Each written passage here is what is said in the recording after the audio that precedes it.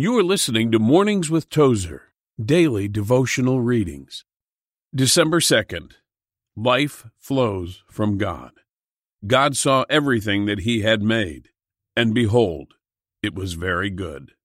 Genesis 1:31.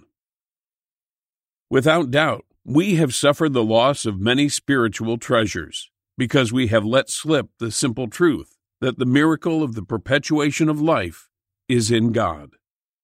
Be assured that God did not create life and toss it from him like some petulant artist disappointed with his work.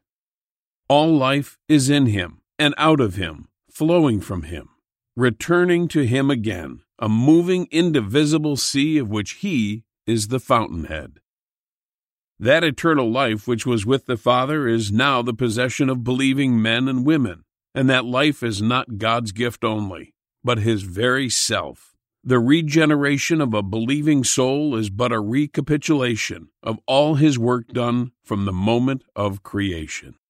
So redemption is not a strange work, which God for a moment turned aside to do. Rather, it is his same work, performed in a new field, the field of human catastrophe. Father, that your gift of eternal life flows through us is a wondrous thought for those who know you. But for those who haven't received you as Savior, the gift will turn into an eternal nightmare.